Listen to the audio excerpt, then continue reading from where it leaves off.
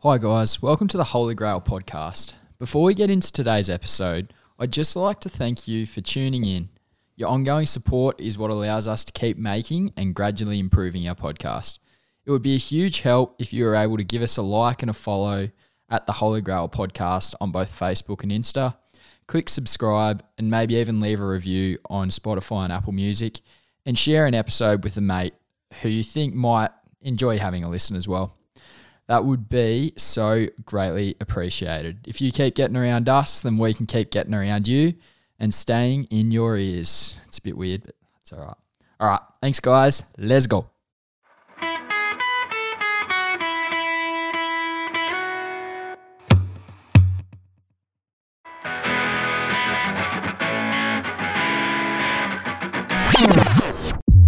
The Holy Grail podcast.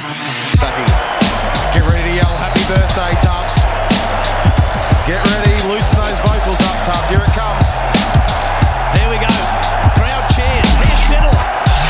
Oh, the ball's close. He's given it. He's given it. Peter Siddle's got a hat-trick on his birthday. Reynolds. You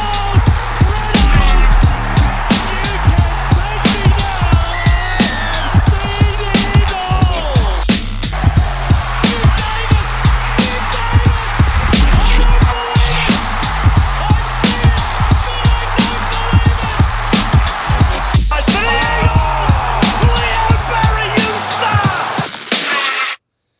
Welcome to the Holy Grail podcast, where you come to listen to shit pub chat and amateur analysis of all your favourite sports from two blokes who played a bit of one's country footy as kids and have a couple of fourth grade cricket premierships under their belts.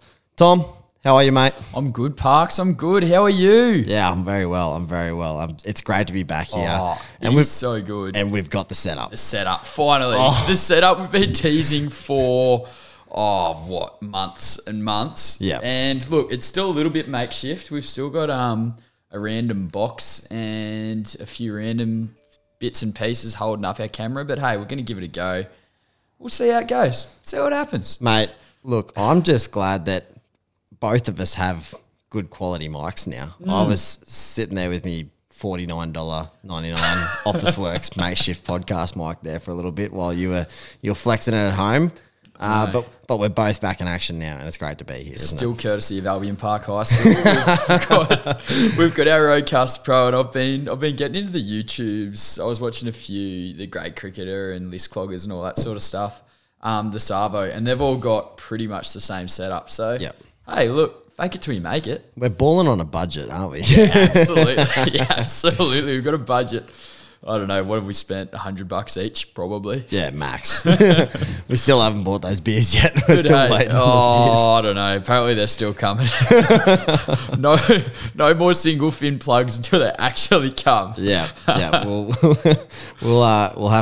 be out of pocket a bit, I reckon, if we keep doing it. But I know. that's okay. We're both working hard. We can afford it. Well, that's it. And I tell you what, Work actually is a bit hard, eh? Work is very hard. Work is flat out. Time consuming. I forgot how much time and effort it actually takes to be a full-time worker. Like when I was back home, just chilling on the farm, doing 3 hours worth of online teaching, which getting paid full salary on mum's cooking.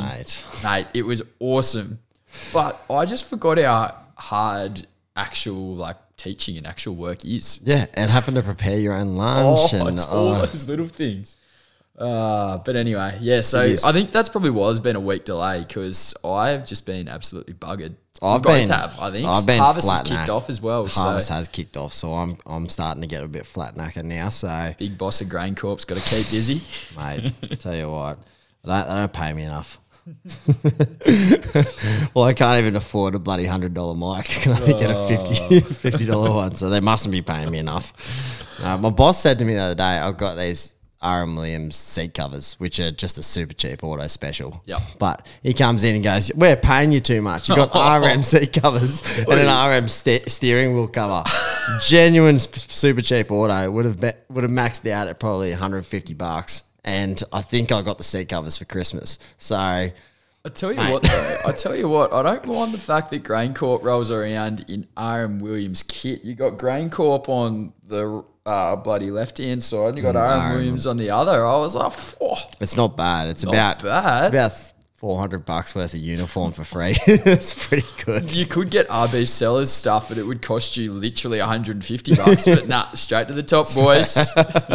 Not here to fuck around. We can't afford to pay our staff anymore, but we'll flex them out in RM gear. No worries at all. Fucking all the main staff get big Toyota Prados to drive around. Actually, this is something completely random, but talking about just like splurging money on ridiculous things. So Batuta Advocate had, just let me get it up. It was surfboard. Just quietly, Batuta Advocate, do they ever miss? Nah, I swear we bring them up 3 times every single podcast, but they just don't miss. So the Wallabies, obviously the Australian, like Rugby Australia, so as we've mentioned, the Batuta Advocate talk about the marketing pigeon because the marketing at the Wallabies is so shithouse. Yeah, I never see anything from them. No, but so their headline is Marketing Pigeon asked to resign after spending Rugby Australia's last $1 million on Wallaby surfboards. So, and I actually looked this up. I thought this is just like another great Batuta article, just taking the piss. Genuinely, you go on the Wallaby shop and you can buy a Wallaby surfboard for $1,200. That's genuine, like, Wallabies merchandise. Right. Firstly, let's break this down a little bit. Firstly, that's thinking outside the square. Mate, so that's some 4D chess shit right there. Do we take that as a pro or as a con? Secondly, who the fuck is buying Wallabies gear, let alone a fucking surfboard off the Wallabies? Who's going onto the Wallabies site to find a surfboard? And like, look, I am the furthest thing from a surfer. Yeah. I've been on one lesson ever. But I feel like $1,200 for a surfboard is like, that's a decent amount of money. That's a fair bit of money. You could probably go to a Rip Curl shop and you could probably get a surfboard specified to exactly what you wanted for quite a bit cheaper than that. But it wouldn't be gold with a big Wallabies sticker on the bottom of it. So when I saw this, I was just like, absolute piss take. Anyway, it is legit. So you'd have to be a fairly good surfer to see the bottom of it because the point of it is standing on the top of it. Yeah. And so the bottom's in the water. Oh, but you'd look good running down the sand. Yeah. Big Wallabies. David Hasselhoff vibes. The Wallabies, like, target market is blokes who went to rich Sydney private schools, wear RMs and chinos, and I don't know, probably other things. They work in a bank and that kind of gear. Like, still living off mum's allowance. Oh yeah, like mum and dad's inheritance is looking mighty fine. Yeah, that's the Wallabies, like, the target market. Yeah. I can't imagine too many of them would be wanting to buy a Wallaby surfboard. I don't know. Like, no, I think that'd be a bit of a lover of the Facebook Marketplace special. I would have thought. Well, that's where I got my surfboard, which I've used all but once. And then our longboard, we got that off. We got that off Ev, actually. It was big, big long foamy. And I've used that a handful of times, but the other surfboard, I'm pretty sure I left it at my other place. Yeah. Because I was like, it cost me like $20. Yeah. So, I haven't shopped for a surfboard before, but I know I would be spending $1,200 on one. Yeah, same. No idea, but it just seems like a fair chunk of money. Yeah. Yeah. Now, I've got a discussion topic for us, Tom. Okay. I heard this one before, and it may spark some interest here. Yep. But what is the worst number that you can pick to put on your back in sport? Now Dylan Gozza were talking about this with Savo yesterday, whenever the latest List Cloggers one came out. Yep. What did they say? Like 28 and 38? 28 and 38, which cut real deep because I'm pretty sure my last year at Holbrook, I was 28. Which, you know, I'm a bit bigger, so I get the bigger number. Yeah. And I was kind of just like, there's a straw, brother. I always wanted number 13, unlucky number 13. And then now I'm a 7. I want 7 all the time. 7 is... Seven. I feel like... 7. I feel like we've discussed this, that it is like 7 has to be one of the most powerful numbers. Like, number 1 is like good, but it's just like, I don't know, it's still like a little bit wankery to like be number 1. Like, yeah, I'm the best. I'm number 1. Yeah. But never does the best player wear number 1. Put it this way. Have a look at, if you don't know who this is, look him up. Have a look at Chad Warner. Does he not like, love the bloke, he's great footy, he's going well at the Swans, but he just looks like a wanker. Does look a little, he does. He looks like, oh yeah, I'm taking number 1, that's my number. Yeah, exactly. Side note, he made 100 playing cricket in like his second game ever or something, and Fox Sports made a big thing of it. Yeah, it would have been like 8th grade in his Fremantle cricket club. Literally. It would have been terrible cricket. But I tell you what, Fox Sports just love jumping on. Anyway, doesn't matter. But yes, he does strike me as a textbook number 1. Yep. Whereas like, I think you're right. Like number 7's that real alpha presence. Like it looks good. Like, you know, number 7's your halfback in rugby league who is generally your main man. Yep. Tim Payne wears number 7. Yep. Like, who's some really good number 7s who in the AFL off the top of your head? Zach Merritt. Yep, Zach Merritt's not bad. Not bad. It's a good question. I don't know. I feel like it's like obviously the rugby league connection is there. Braden Beasley's number 7, and that's enough for he's me. pretty good. He's pretty good. He's pretty good. Here we go. SEN. Who are the best players to wear the numbers 6? Ronaldo won 7. to? Wore 7, didn't he? I think. Oh, yeah. In soccer, it's huge. Yeah, Ronaldo's definitely 7. So, yeah, it's a good number. It's and a good looks number. Good. It just looks strong. Good shapes. I love that, but that's definitely not the question I asked. It's not. We're going for the worst number. And I think I kind of agree with Dylan Dan here. It's got to be above 50. It's got to be, you know, when you get your seniors jerseys, they go from 1 through till 70 something. Yeah. And I've come up with mine. Yep. It's got to be 73. I've seen a 73 before. You've seen a 73? I've seen a 73 before. It was on someone of the roundish shape. Yep. Looks like you push him. 78, so it'd really like wrap around. Yes. Yeah. So 73 was. So I reckon that you could push this bloke down a hill and he would roll like the cheese wheel race. He would just roll and roll and roll. Anyway, it is a very aesthetically unpleasing number, I think, 73. You won't see many 73s, I don't reckon. The other one would be 55. Okay. I don't like the double 5. I love the Hurdy 5. Yep. But the 55, no. Well, here's a couple for you. Yep. So in the IPL, like I know cricket's a bit different, and especially like the IPL, it's all a bit glitz and glamour. And then when you put West Indian players into the IPL, big characters, bit of me time, bit of show time, that kind of gear.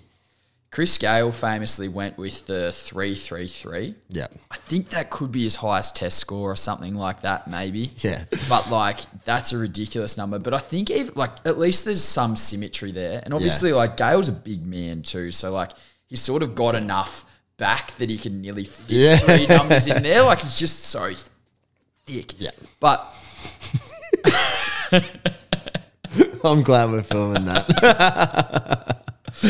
But one that's really annoyed me is for the Delhi Capitals, Shimron Hetmeyer. Yep. Another young, like, West Indian bloke, always has the coloured hair. Like, obviously He's a pretty Larry dude. exuberant, Larry dude. He wears number 189. Yeah. I've seen it might have even been Smithy in a warm-up shirt wearing 281.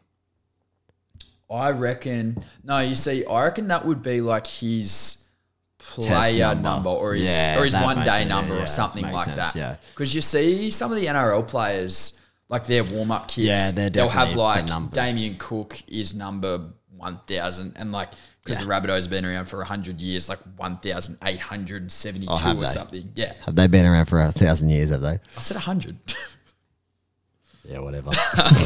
Yeah, whatever, buddy. It was just an example, but I think like a lot of the clubs do that, and their warm up Guernseys have, which obviously that's a little bit different. Maybe that's where Smithy's coming from. I don't know. Well, actually, and like higher numbers in cricket are a lot more common. I reckon. I reckon.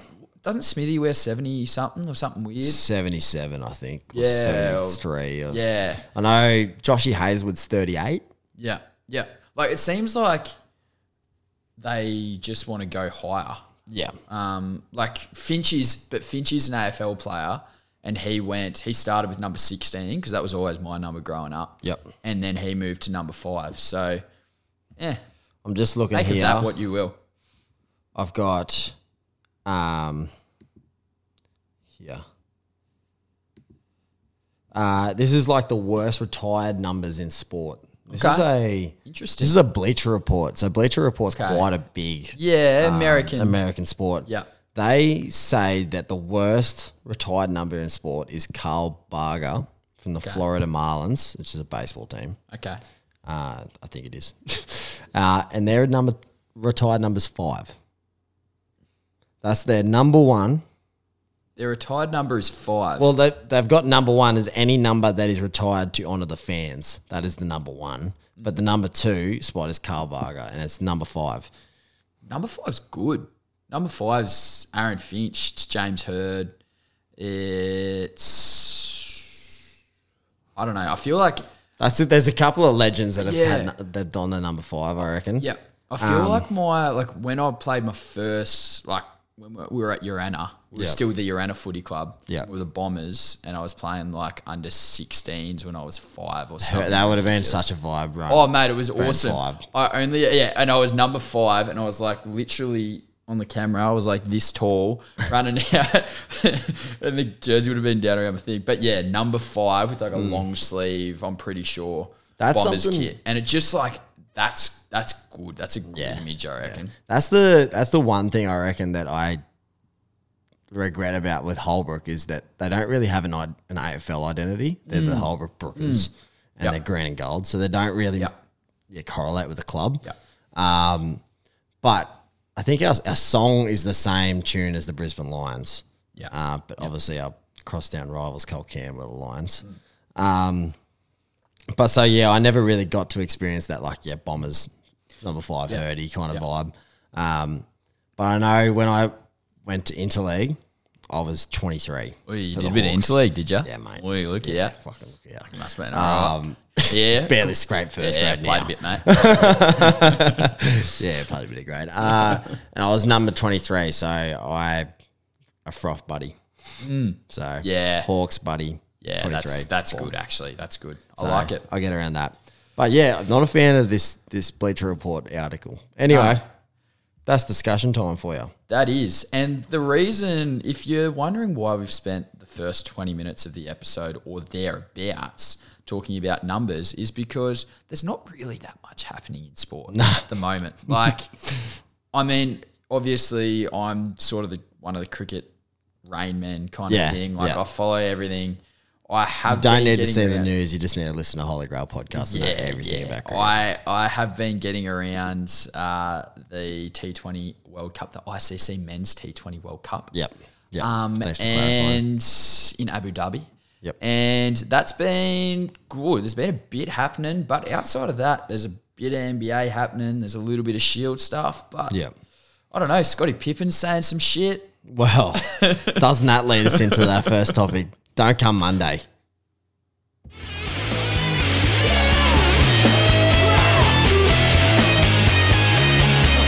Don't come Monday. That's the first time we've ever done that intro like live time. Normally I just cut it in at the end. And we've got our mics on at the time too, and Mom's sitting here trying not to laugh. Anyway. Who's not coming Monday? Scottie Pippen. By golly gosh. I've got it. Oh, my phone's on the thing. It was an Instagram post. He was... I'm pretty sure you tagged me in I put it on our story, actually. If you follow our Instagram page, you would have seen it. I mean, bit happening on the Instagram story. There's a little anyway, bit. He said, Scotty, as apparently a direct quote, I was as great a player as Michael Jordan. Thoughts? What was his quote? Where did he quote that? I don't know. Have a look. Oh, that's on Basketball Forever. Okay, so that's actually quite a big page as well. Okay. So it's quite a common, like a well-known quote. He hasn't just said that in the backyard to one of his mates and they've leaked it. Scotty, come here. I know you want a little bit of the spotlight. I know you were Robin to his Batman. But fuck me, mate. Did you wear the 23? Did you don the Michael Jordan 23? No, you didn't. Fuck off. Scott, don't get me wrong. You were a massive, integral part of that Bulls' success, and you are a great player. But, mate, goddamn.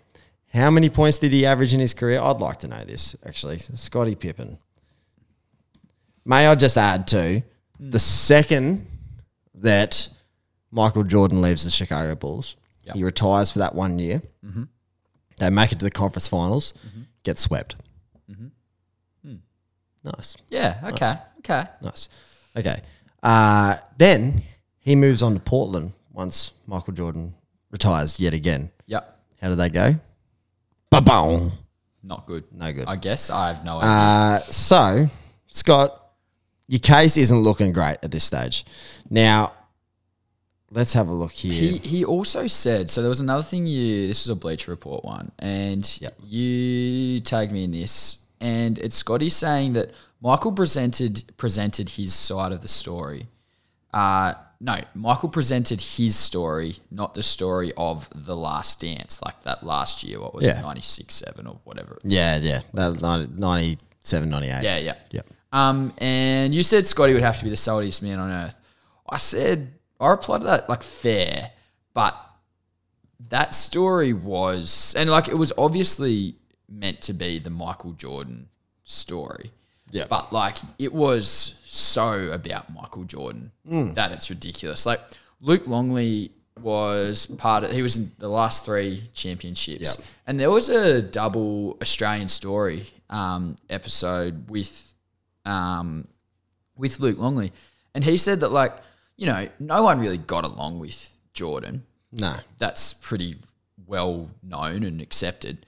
But he was like, oh yeah, I'm keen to watch this. Like, it'll be cool to see, you know, I should be in it. He was in it like 3 times in background shots for the whole thing. And he's like, what's the go there? Like, did I do something wrong to this dude? Did I annoy him? Like, literally, he would have been the starting center in the last 3. Yeah, last 2 years, I would have said. Last 2 to 3 years. And he did not feature in it at all. So, like, it was 100% the Michael story. Yeah. And like, he's obviously an arrogant coat. Yeah. So, but let's be honest, would that be as successful as it was if it wasn't the Michael Jordan? God, no. God, no. If it was about Scottie Pippen, which there is set to be a Scottie Pippen documentary about The Last Dance.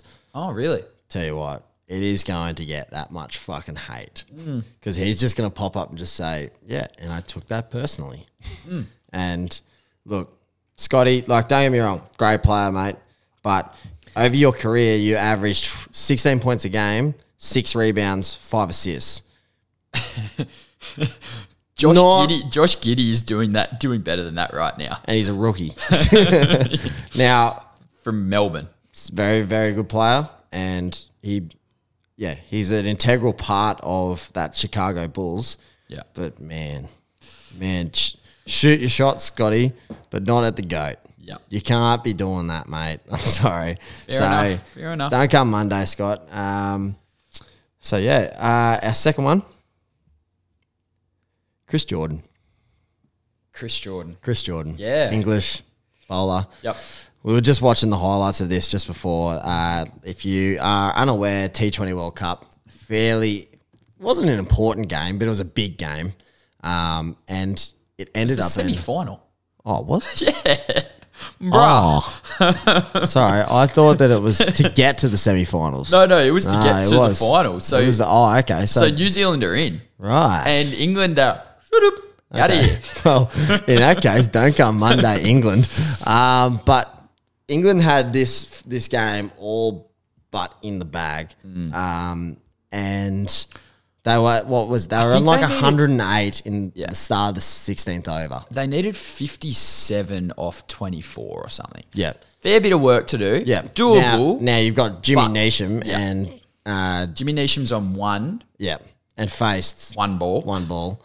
And was Daryl Mitchell has yeah. struggled to hit it off the square. He's about 32 or 32. Yeah. He's running at his standard usual rate. Now, Chris Jordan comes on the bowl, which Chris Jordan has been okay. He's been all right. He's been very serviceable. Generally a pretty handy death bowler. Yeah. Can bowl it a good length and stuff. This bloke he bowled an 8-ball over and went for... It was 26 or something. Yeah, 26? 24, 26, runs. something big. Anyway, 108, so 50-something required at the start of the over. Yep. End of the over, it was below 30.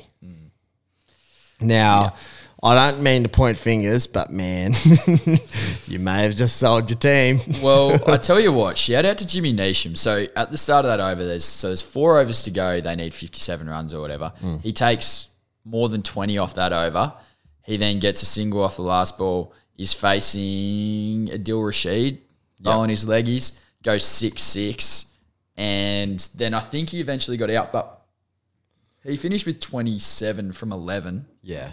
Which was really important. And then got them within, I don't know, they needed, they needed 20 to win off the last 2 overs. And Daryl Mitchell said, I've had enough siders. And just Chris Wokes bowling some seam ups, and Mitchell's just whacking him everywhere. 20 in 2 overs. Don't worry about it. Fucking balls to spare. 6 of them. 6 balls to spare. England lack bowling prowess when they don't have Jofra Archer and Ben Stokes there, because what happens is they probably made at that point a fairly serviceable decision putting Chris Jordan on in the 16th over. Bowl a couple, put the pressure on a bit more so you can allow your spinners to come on, leak a little bit if you need to, maybe pick up a wicket. Yep. Then Chris Jordan decided, going to bowl half trackers and got sent to the boundary multiple times and then bowled wides consistently. And I think a no ball. No, I didn't bowl no balls, 2 wides and leg buys. That's what it was. So until that point, after that over, then England were in trouble because they had to bowl either Moeen Ali or their leg spinner. I can't think of his name. Rashid, Yeah. So they had to pick one of them to bowl, otherwise they were going to run out of overs. And that just New Zealand are just like, thank you. Thanks for coming. It's always awesome to see England fuck up, which is I was really happy to see that. But at the same time, they did lose Jason Roy in their most recent match, and they lost Tymel Mills as well, who bowls pretty express heat, but he was their closing bowler as well. So, look, but I wrote my notes like 2 days ago, and my notes were England and Pakistan are killing it. And the other one, my last Don't Come Monday that I'll throw in there as well, the Indian cricket team. I literally just had that in there. Get out of here, Virat. Virat is now, he has been at the helm of the Indian cricket team for, it'd have to be 7 years. Yeah, I would have said Say so. 2015. Around about the same time, he and Kane Williamson took over from their respective countries. Yep. So he has since then not won anything. I don't think they've even made it to a final. They made it to the final of the World Test Championship, which they lost to England earlier this year. Yep. But he hasn't made it. They haven't made it to an ICC event final outside of that in that time. Whereas Kane Williamson, I think Brendan McCullum might have been the captain when they made the one-day final in 2015, and then he was obviously the captain when they should have won. Well, they tied the 2019 World Cup in England. And then they've made the final of this one as well. They've won the World Test Championship earlier this year. New Zealand are the most slept on, and they are the best cricket team of the last 5 to 6 years. Yeah. we always bang on about India, and India at their best can be amazing. Yeah. But India only show flash in the pan of their best. Like, New Zealand is just so consistent. They're always there or thereabouts. Well, let's move on to cricket while we're onto it. Yep. How good is Martin Guptill?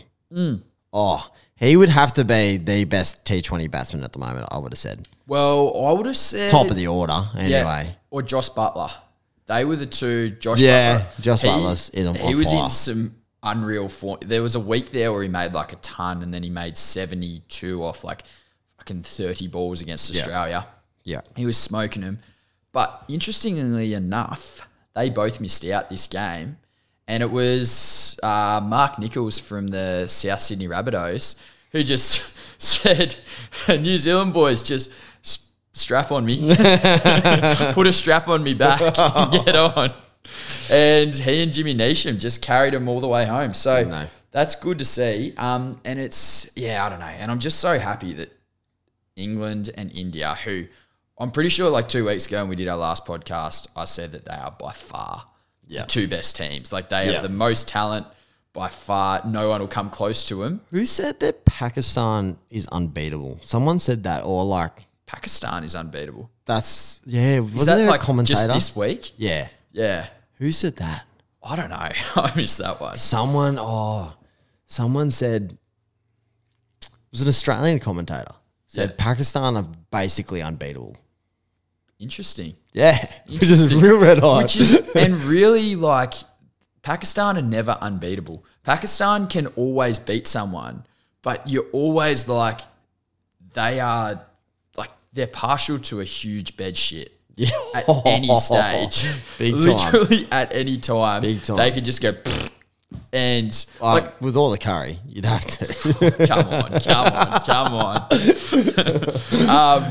But they're like the way they play their cricket is just like that. Like if they're on, they can literally beat anyone. So calling them unbeatable is weird, but they have been very, very good. Mohammad Rizwan and Babar Azam at the top, and Shaheen Shah Afridi, who's apparently like 20, but I swear he's like 28. And he's bowling wheels, and it's just like vintage Mitch Stark stuff. It's just left arm angling in like Yorkers, swinging like no tomorrow. Like I'm really worried that you know how Finchie leaves the gap between bat and pad that you could literally drive a truck through. Yeah, it's just going to be straight through the middle.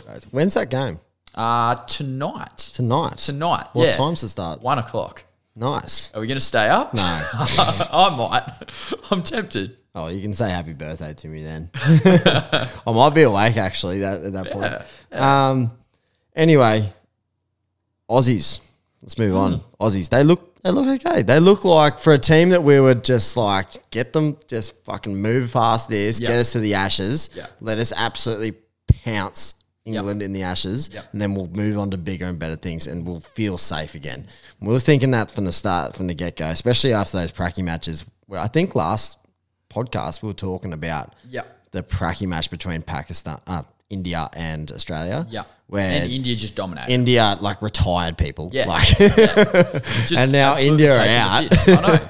And we're in the semi-final, and we're playing Pakistan tonight. Yes, and we're moving on. Well, we could very much beat these people and be having a Trans-Tasman showdown. I find it so funny. Like, you talk, and I still think that, like, T20 specialists are really important in having a good T20 team and a good T20 setup. I think you see that with, like, and that's the nature of T20 as well. Literally, someone has a day out, or you lose 3 quick wickets in the power play, and that's like your game lost. Yep. And the way that it worked with like only the top 2 qualifying, like you just didn't have an opportunity to slip up at all. So that happened to India. They slipped up. Well, Pakistan beat them by 10 wickets in the opening match. Yep. Sent their net run rate to shit. And then they lost their next game. New Zealand pipped them. Yep. Even though, again, tough 2 games to start off with, but very beatable games. Absolutely. But because of, like, I just find it funny that Australia have picked mainly still their test blokes. It's still Stark, Cummins, Hazelwood. Yep. It's still Steve Smith. It's still David Warner. Yep. still like Mitch Marsh there or thereabouts. Yeah. They don't really like T20 specialists. Like that's more than half the team. Yeah. Whereas you look at England, in their whole squad, they've got like 3 blokes who are going to the Ashes. Like they've gone very much specialists. Yeah. Whereas again, New Zealand are very similar. They've gone. Mitchell is actually a test player. Guptill not so much these days. Williamson is. Yep. Conway is, and they've still got Bolt, Southey, Santner as well. They're pretty much the same. Like they're just gone. These are the best blokes. These are the best cricketers in our country. Well, that's how it should be. They can probably go. Well, there's sort of two Within schools of reasons, thought. And the way that it's working, especially on these UAE pitches seem to be a bit shit. Yeah. Like, you know, on those roads, you get blokes like Liam Livingstone from England, for instance, who, if he's on a road, he can just tee off and he'll score 1,000,000 runs off no balls. But then also sit there and try and bowl round the legs. Yeah. Shane Warne style leggies and somehow get them to turn. It's ridiculous. Oh yeah, but like I feel like because they're not 200, like the scores aren't 180 to 200. They're literally 130 through to 160. Yeah. Very achievable. More like, and you're just more skilled, better batsmen seem to be doing well. So I don't know. Maybe I still don't think the Aussies are great at T20 cricket. I still think we've just scraped through and we smashed the shit out of Bangladesh and we beat the West Indies, who were just absolutely taking the piss. Like Chris Gale takes a wicket. They need 1 run to win it, then charges down and jumps on Mitch Marsh's back. Oh, he's just gotten out. Was it first ball of that over or fourth ball? It was first ball that Marshy faced, I think. Yeah. And Marshy's just thinking, oh, fuck me. Like, what? How the fuck did I get out of this place? He's just made 54 off like 22 balls. Yeah, he's just real depressed walking off, and Gailey, this big fucking hunk, just over top of him. Yeah, no, they were taking the piss. Those blokes, I'd actually love to see a training session with those guys. Oh, mate, towards the end, where happening. they're just like, I don't think we're gonna make it. Imagine Bravo, Gale, Pollard, Andre Russell. Yeah, mate. Gailey would just stroll in there with the front pad on, nothing else, no thigh pad, pair of gloves, and his fucking dragon sunnies on, and just start teeing off. He'd say to the coaches, just put the bowler machine on real slow, and I'll just tonk them for 6. I'm hitting 54 kilometre an hour bowling machine balls in the slot. Yeah, that's perfect for facing Mitch Starc on the weekend. Sounds a bit like what Usman Khawaja's training session would be like too. We'll get to that. But yeah, look, the Aussies are still hanging in, so there's a real chance. Like, I think Pakistan and Australia, it'll be really interesting how that sort of matches up. Pakistan have good batting depth and they seem to just keep getting it right. They seem to keep like putting on good scores, and Shaheen keeps knocking people over, so that's good. But yeah, the other thing that I came up with over the last week was my classification for big hitting T20 batsmen. I remember saying that. I'm really sorry. I brushed past this as quick as possible because I was at work and I was busy. But I am genuinely all about this. We need to do this more often. Yeah. So I think like I've broken them into I initially broke them into 3, but I think there's sort of maybe 4 or there's a subgroup. I'm not quite sure. So the first one is the big rig. Yeah. So I'm talking Stoin, I'm talking Pollard, I'm talking Rohit Sharma, I'm talking Chris Gale. Yeah. Just fucking huge dudes with huge chest, huge pipes. You can probably like throw Mitchy Marsh in there as well. Yeah. They are just huge humans. They could play, like, put them on a rugby field. Like, even a Matty Hayden type. Wouldn't look out of place. Would not look out of place. Andrew Simons. Just huge dudes who can just give it a whack. Yeah. That's the first one. And, like, that's all just brute strength. Like, they literally completely mistime a ball and it'll still go over the rope comfortably. Second one is a bit more niche, but if you see it, it sort of makes sense. So it's the quick hands and snappy and really, really strong wrists. So, like, literally just wrists and hands. So You got Maxwell and Butler are the two main ones. All timing. I would say, yeah. And just the way they can, like, just get so much almost whip on it, like they almost whip the ball. A lot of Maxwell. You watch highlights of Maxwell. A lot of his creative hitting is literally just wrists and timing. Yep. And it's not. Yep. He's not even swinging it. It's just like little flick and just way to the pace of the ball.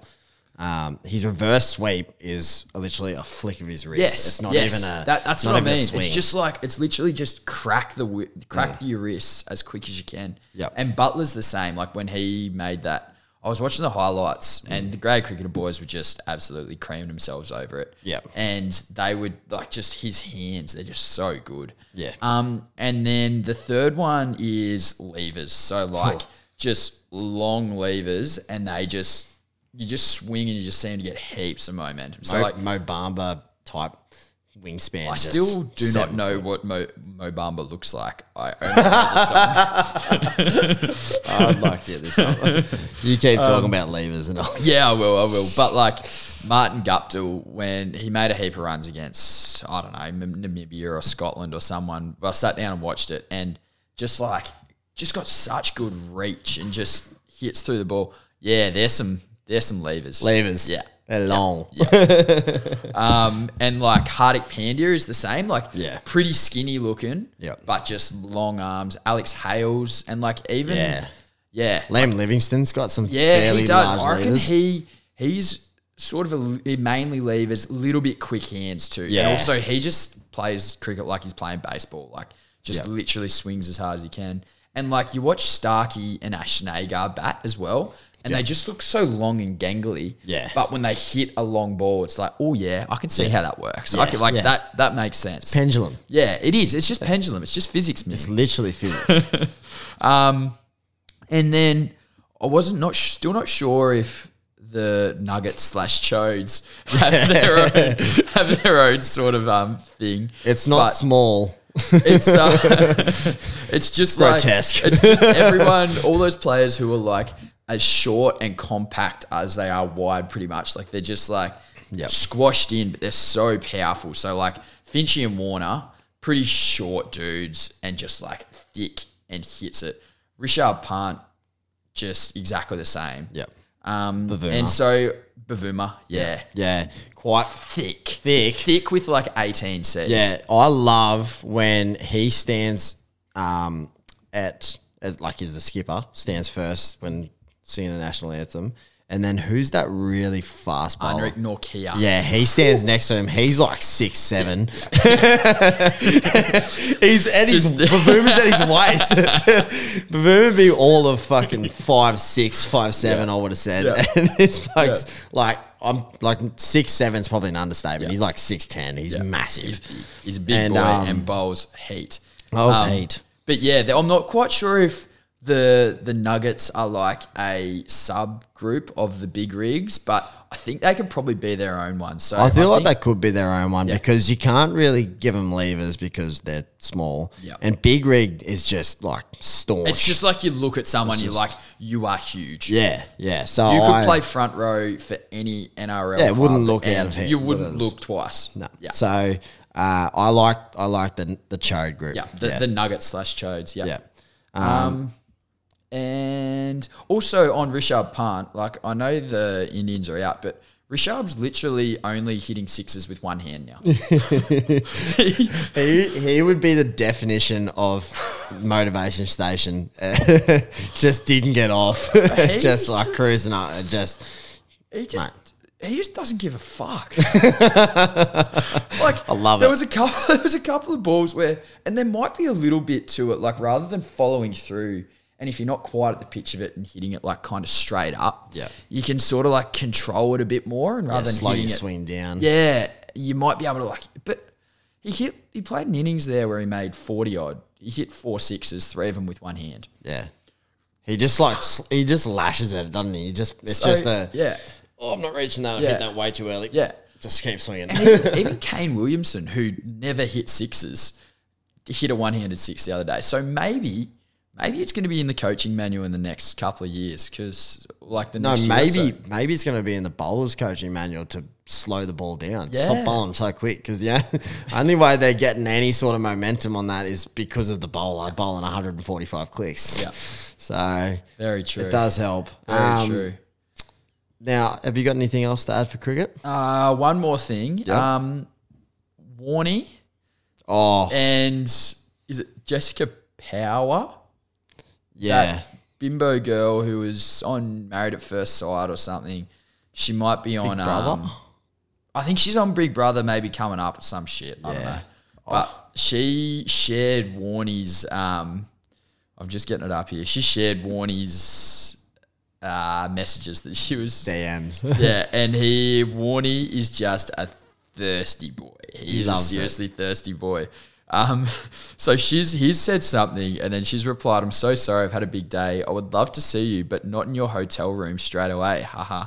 I'd like to actually meet you. I'm not that kind of girl. I'm free tomorrow, but up to you." And then Warnie's just gone the back to back text. He's just gone, "What you doing now, X? I leave tomorrow for Sydney, X. I'm coming back to the coast after this Sydney shoot for 10 days as Melbourne extended its lockdown. Let's catch up, X." Boo! What's on this afternoon? X. And then and then the next one is, "You blocked this content, tap to unblock." She's just gone, "Warnie, fuck off. Please leave me alone. Shoot your shot, Shoot your shot, boy. Shoot your shot." I mean, He's aiming hot. He's aiming for the stars. Shooting for the moon and reaching the stars. isn't the other way around? No, it's shooting for the stars. Oh, reaching the no, moon. you're right. Yeah, shoot for the moon, land on a star or fuck something. it, I don't know. But he's not quite there, yeah? And look, like I said, shoot your shot, Warnie, but I don't know about the back-to-back message. I don't think she's interested. And it's over the span of like 2 weeks. Too. It's like, He's just why getting- won't you reply to me? He's just getting left on red, left, right, and centre. And she's just like, "Nah, I'm out." Oh, that's funny. And that's all we have for cricket.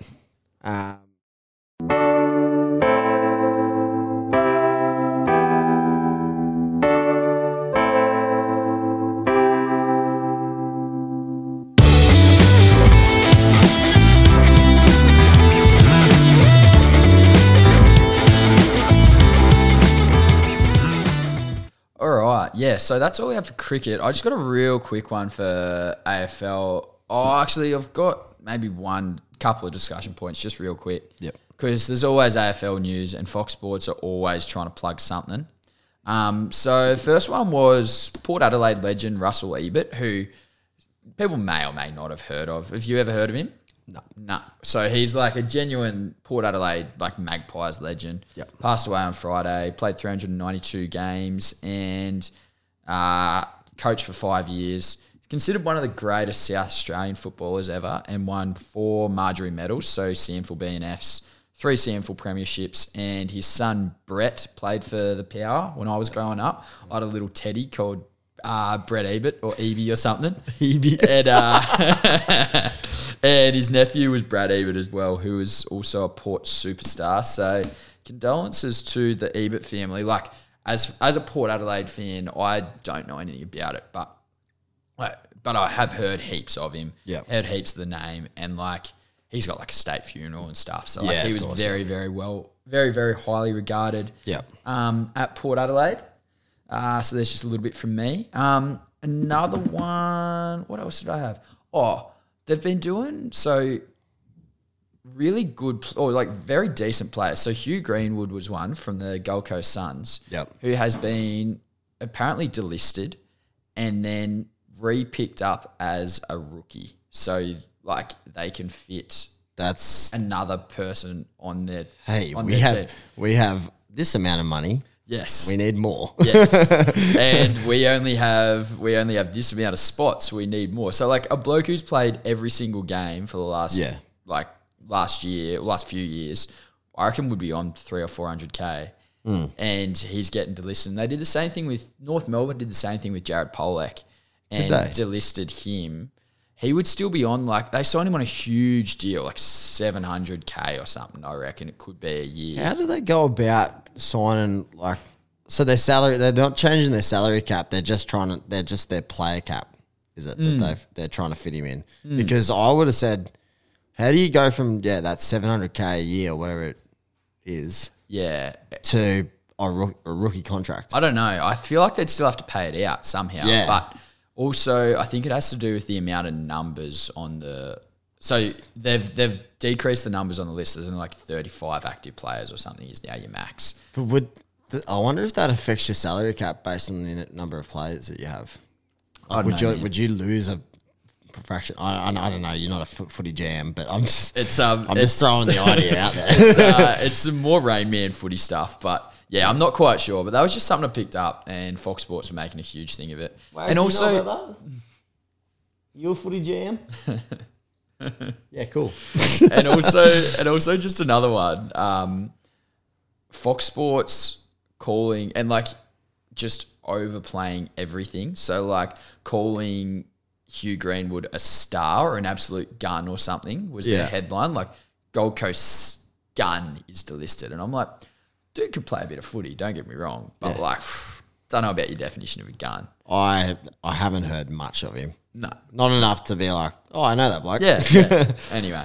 And then the other one that's going to be more and more prevalent in the coming sort of like as we get into next season is the COVID vaccination status. So I'm not 100% sure what the AFL's gone with, but they've pretty much said, I think in short, everyone needs to get vaccinated. Yep. And if you're not vaccinated, you're not playing. Yep. Now, Liam Jones, the big defender, bit of a big dum-dum from Carlton, but has actually played some okay footy by Carlton standards. Yep. In the last couple of years has the Herald Sun leaked his name that he was not getting vaccinated. So he might be getting in a bit of strife. I don't know, but it'll be, or like might just lose his contract sort of thing. Well, but it'll be really interesting to see how that sort of plays out. Now, I'm not his mum, but I would have said, little jab, is it worth your 100K a year? 200K a year? I think he'd be on 250 Yeah. probably. It's not bad money. And like, let's be honest, you're not accepting a COVID vaccination. Is that going to lead you into a career in the media? Probably not. I don't know. Hey, look, if the man's got a backup plan, go for gold. But I would have said 250K a year to play a game that you love is a pretty good deal. Yeah. And just because someone told you, hey, it's safe for everyone if you get the vaccination, like that's just what the health advice is. Can you get it? And you say no. Same thing's happening in schools at the moment. Like schools everywhere is that people aren't getting it. And the department are just like, unlucky, mate. Like we've decided that's what we're going with. That's what we're going with. So you either get it or you lose your job. So that happened in Victoria, GrainCorp.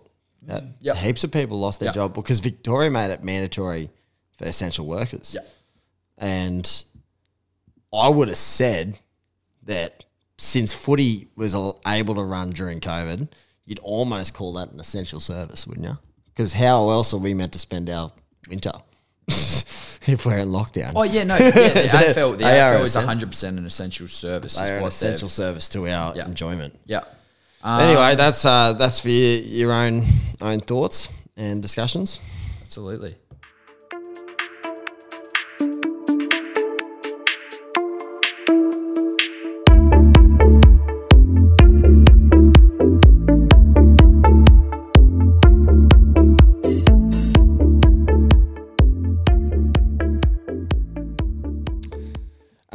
And we're finished with our AFL. It was only quick because, let's be honest.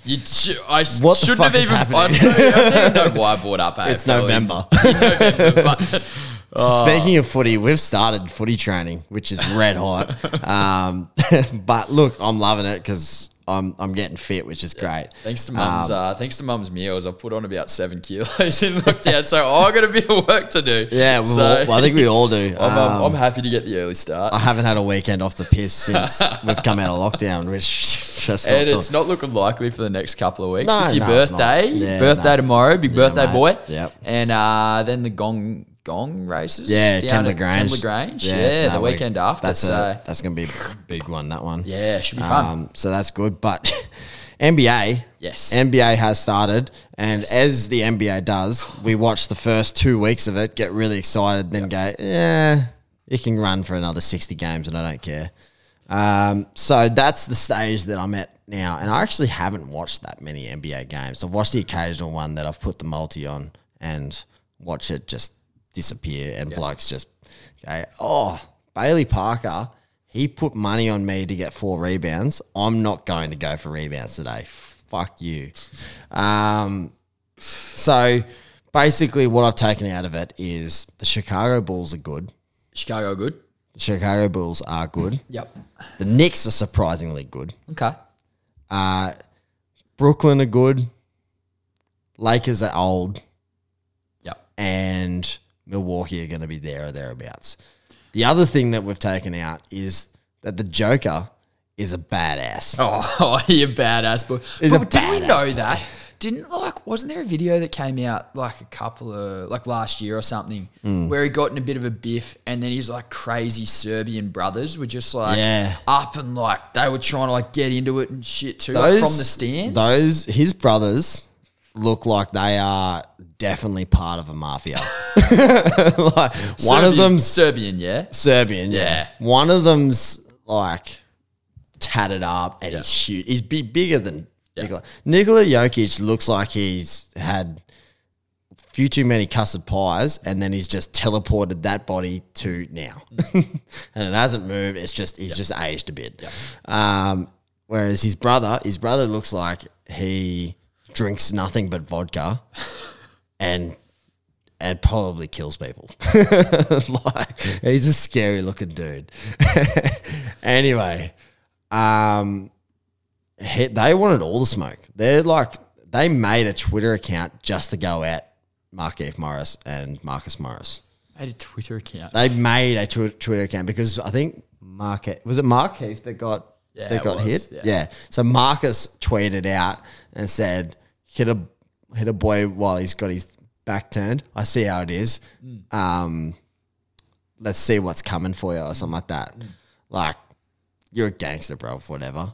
Anyway, the Jokic brothers just went in there and just made a Twitter account with no profile picture, no nothing. It was a direct retweet and reply to this one, just simply saying, yeah, mate, we'll come over and we'll beat the shit out of you, basically. Yeah, red hot. And red hot. Look, if I was Markieff Morris and Marcus Morris, I'd probably back down. I'd probably just say, hey, look, I'll just smoke you on the basketball court. In fairness, I reckon that Jokic was within his rights. I don't know about it's not like he king hit him. Old mate's just Jokic is going to try and pass it, and old mate's just run in and try to go for a rib crusher, elbow into the ribs, that sort of gear. And it's that's not on. You can't just be going around doing that. And he had every right to come back at him. And he absolutely flattened him straight in the back. And I tell you what, it'd get more cracks out than any chiropractor ever could. Oh, yeah. I would have said Jokic would be 120. Easy. Every bit of. Every bit of. 130 probably. Yep. And he just ran into him, just went bloop. But nah, I reckon fair game. I'm of the opinion that he was fair game. I'm not the biggest Jokic fan, as listeners may know. I was definitely not an advocate for him winning MVP last year. Yeah. However, I've watched the tape. I've gone back over it. Yep. And I have realised that there was a little bit of intent behind Markieff's hit. And it just so happened that the Joker lifted his hands up, exposed his ribs and his kidneys to a hit. And, whether Markieff meant to hit him in the ribs or not, you still hit him. Yeah. And I think that, Joker probably forgot that he was 7 foot and 130 kilos and just absolutely flattened this bloke. Yep. And I'm calling fair game. Yeah. I'm calling fair game. It was a textbook rib crack. I did one rugby union training or trial or something at school in year 8 or some shit. Had no idea how anything was working. But rather than explaining like actually how the game worked to everyone who'd literally never seen it before. Yep. The first thing the coach did was try to teach us how to do rib crackers. And so it was like in a tackle, you essentially get someone to like pin some bloke's arm up, and then you get another bloke to just eye off his ribs and just come in like full tilt into their ribs and try and crack their ribs. That was like, it was like, this is how you pass. This is how you do a rib cracker.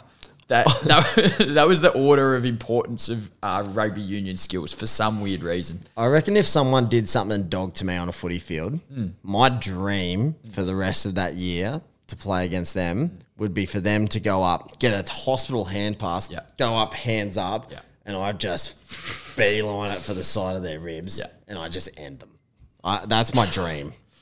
Yeah. That is my dream. Nice. You're yeah, that's good to know. I would love yeah, so don't do that training. Because that's my practice. I'm going to do that. All right, speaking of cracking ribs and smashing people, Sunday was Super Smash Day. Wasn't it good? It actually was good. Goodness, it was a good weekend for punching people in the face. Yeah, I'll put my hand up, and I've never been a fan of, especially UFC, just the fact that like you can knock someone down and then just get on top of them and just absolutely ground and pound the bloke. But it was actually really entertaining. And that Michael Chandler and Justin Gaethje? Yeah, that fight was off the charts. It's been deemed already as fight of the year. Yeah. It's like hands down fight of the year. Which Michael Chandler, completely agree with. He is one tough mofo. He's one seriously tough mofo. I love the fact that, I watched a video there today, I think it was, and it was just like this bloke, he does Below the Belt podcast. Can't think of his name. Yeah. But he's always about fighting. He's got this podcast. He's a former UFC fighter. Yep. And he goes, now, if you had have told me, if I had talked to Michael Chandler and said, hey, what's your game plan? And he goes, I'm going to walk at him with my hands down. Probably would have said, you're going to die. You're going to die. He's literally standing there just saying, like, after he's been smacked in the face and concussed multiple times, come on, break my face. You're not doing it hard enough. Like, what the... These blokes are absolutely nuts. Did you hear the post-fight interview with Joe Rogan and Justin Gaethje? Yeah. He goes, oh, are you disappointed that was only a 3-round fight? And he's like, yeah, fuck yeah, man. I should have been in there. We should have been fighting in the Coliseum to the death. Yeah. Like, actually, I remember hearing that. Hey, I was born in the wrong era. We were born in the wrong time. We should have been fighting to the death. I know you've been whacked in the head a few times, mate, and you're a little bit delusional, but like, that's some fucked up shit. That's messed up. And the craziest thing was these dudes would just belt. I don't know how as soon as that bell goes, and then they're just like, after every round, they'd like either give a fist bump or like even a little like handshake, embrace type thing on their way out to the corner. And at the end, they just gave each other the biggest embrace for like 30 seconds. They look like they were going to kiss each other. How do you wish that you were in a Coliseum fighting to the death? Like what? Surely, like clearly you are crazy. You're a crazy motherfucker. I can tell you right now, I'm not a fighter, but I could tell you if I was in a fight, I'd have to hate the person. I couldn't fight. Like, I could wrestle with you, but I couldn't beat the shit out of you like those guys. I punch you a couple of times and go, oh, right, that's enough. You don't need any more. It's hectic, hey. Whereas these boys literally would. They'd fucking box until one of them doesn't get up. Yeah, and they'd love it. And then eventually they'd get up and they'd cuddle. And it's like, nah. Just what about how Gaethje just like landed that one on Chandler and he's just lights out immediately, hits the canvas, and then Gaethje's on top of him, and then somehow he just comes to and manages to wriggle his way out of that. And then that was like at the start of the second round, wasn't it? Yeah, it was early he second fought round. for like another probably 8 minutes after that. And what about actually they did I don't know, man. Chandler, who is known that he can utilize his wrestling quite a bit. He only attempted a takedown like after he'd been fairly well fucked up. And fair enough, that might have been his game plan. But he did a really tight double leg takedown attempt, and he picked him up. And and then landed himself on his head. And Gaethje like did well and like held onto his legs. So when he got tipped, his weight just threw him over. And Chandler landed on his face, and he's just like dead and just like, hang on, what the fuck? He's getting punched in the face. I thought I was doing the tackling. Where the fuck am I? That was the first. That was crazy. That was crazy. And then followed up. That main card, I tell you what, we spoke about this the other day. The UFC just don't miss. It's good. Boxing had a great fight in the weekend too, and we'll talk about that in a sec. But UFC, they don't fucking miss. That was UFC 268, I think it was. Yeah. Next one's for the lightweight championship between Charles Oliveira and Dustin Poirier.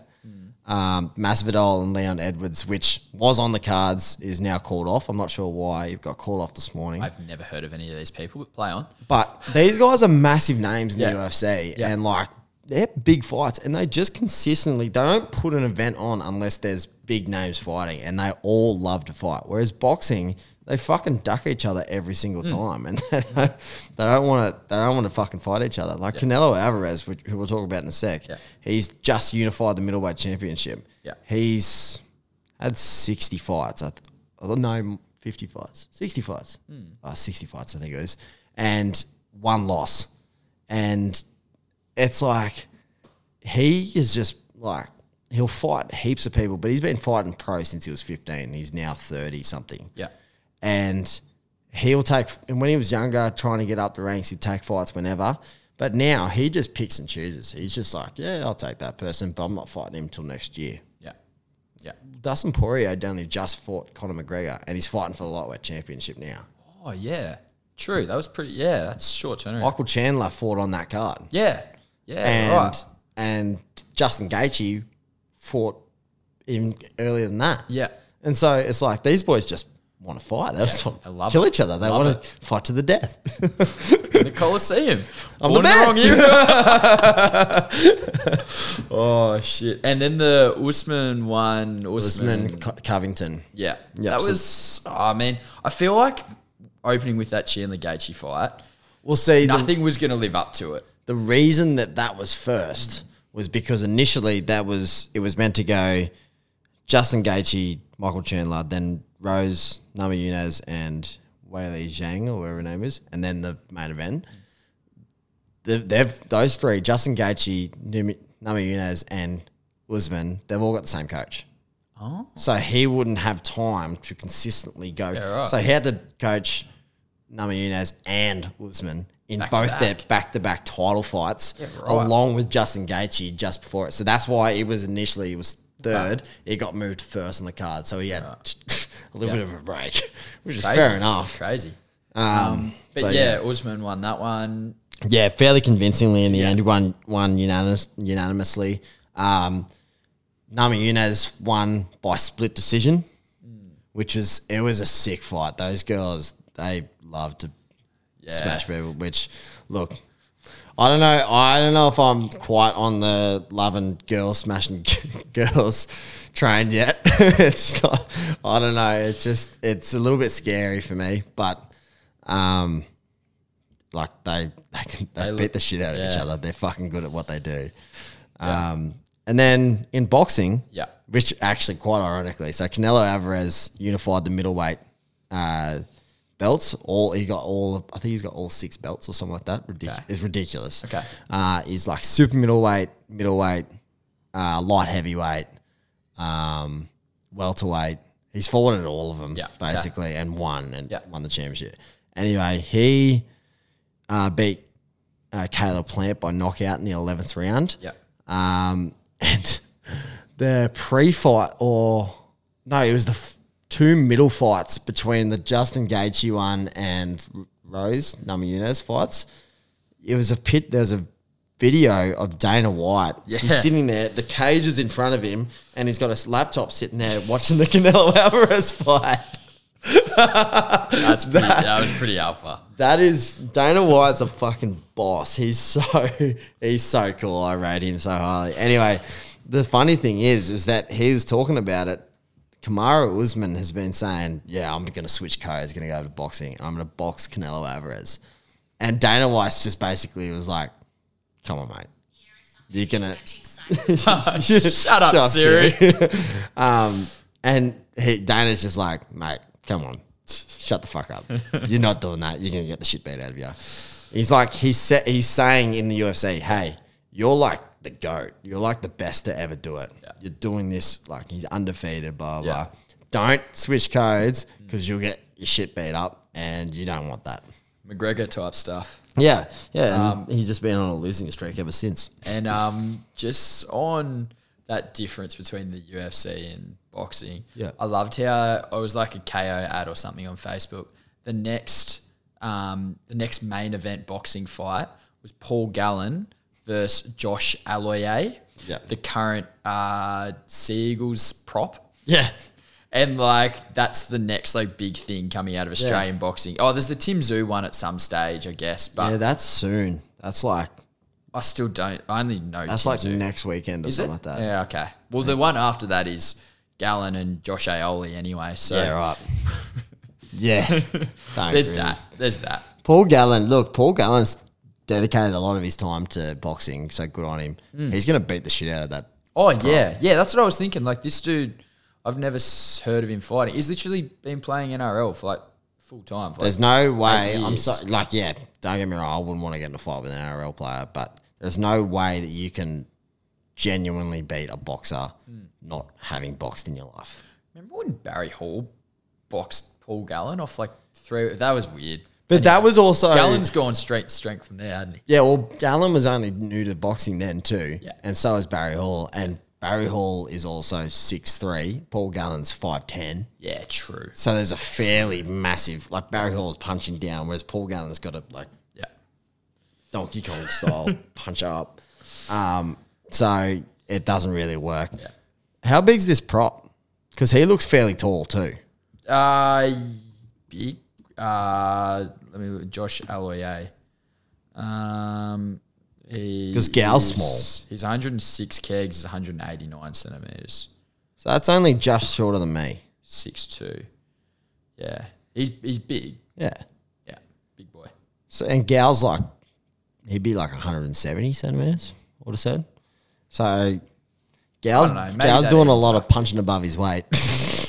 Yeah. Anyway, nice. Gal's he just loves a bit of cash, doesn't he? He doesn't care. He's not passing anything up. He loves the cash. Publicity, loves the cash, and good on him. He's probably making more money than anyone post footy. And he's doing something that he loves doing. He loves doing it. And I can see him doing that more often than I can see him. And he's doing well for himself because he still does the NRL broadcast every now and again on 9. And then he still does, state of origin takes and stuff like that. And then he does his boxing. He'd be making a killing. He'd be making more than what he ever did in his career, NRL-wise. So, good on him. Luck to him. Yeah. All right. You got anything else, Parks? Nah, mate. I reckon. Out of time. Yeah, I reckon that'll do. All right. Thanks for tuning in, guys. Thank you very much. Oh, yeah. We'll get it every week. We'll get it going every week. Yeah, we just had a little bit slack for one. Yeah. Hey, it happens to the best of us. We'll tell Lee Show that he's got to call footy training off for a night. Thanks, Sounds guys. Good, mate. Always a pleasure, never a chore, brother. Always. See you, mate.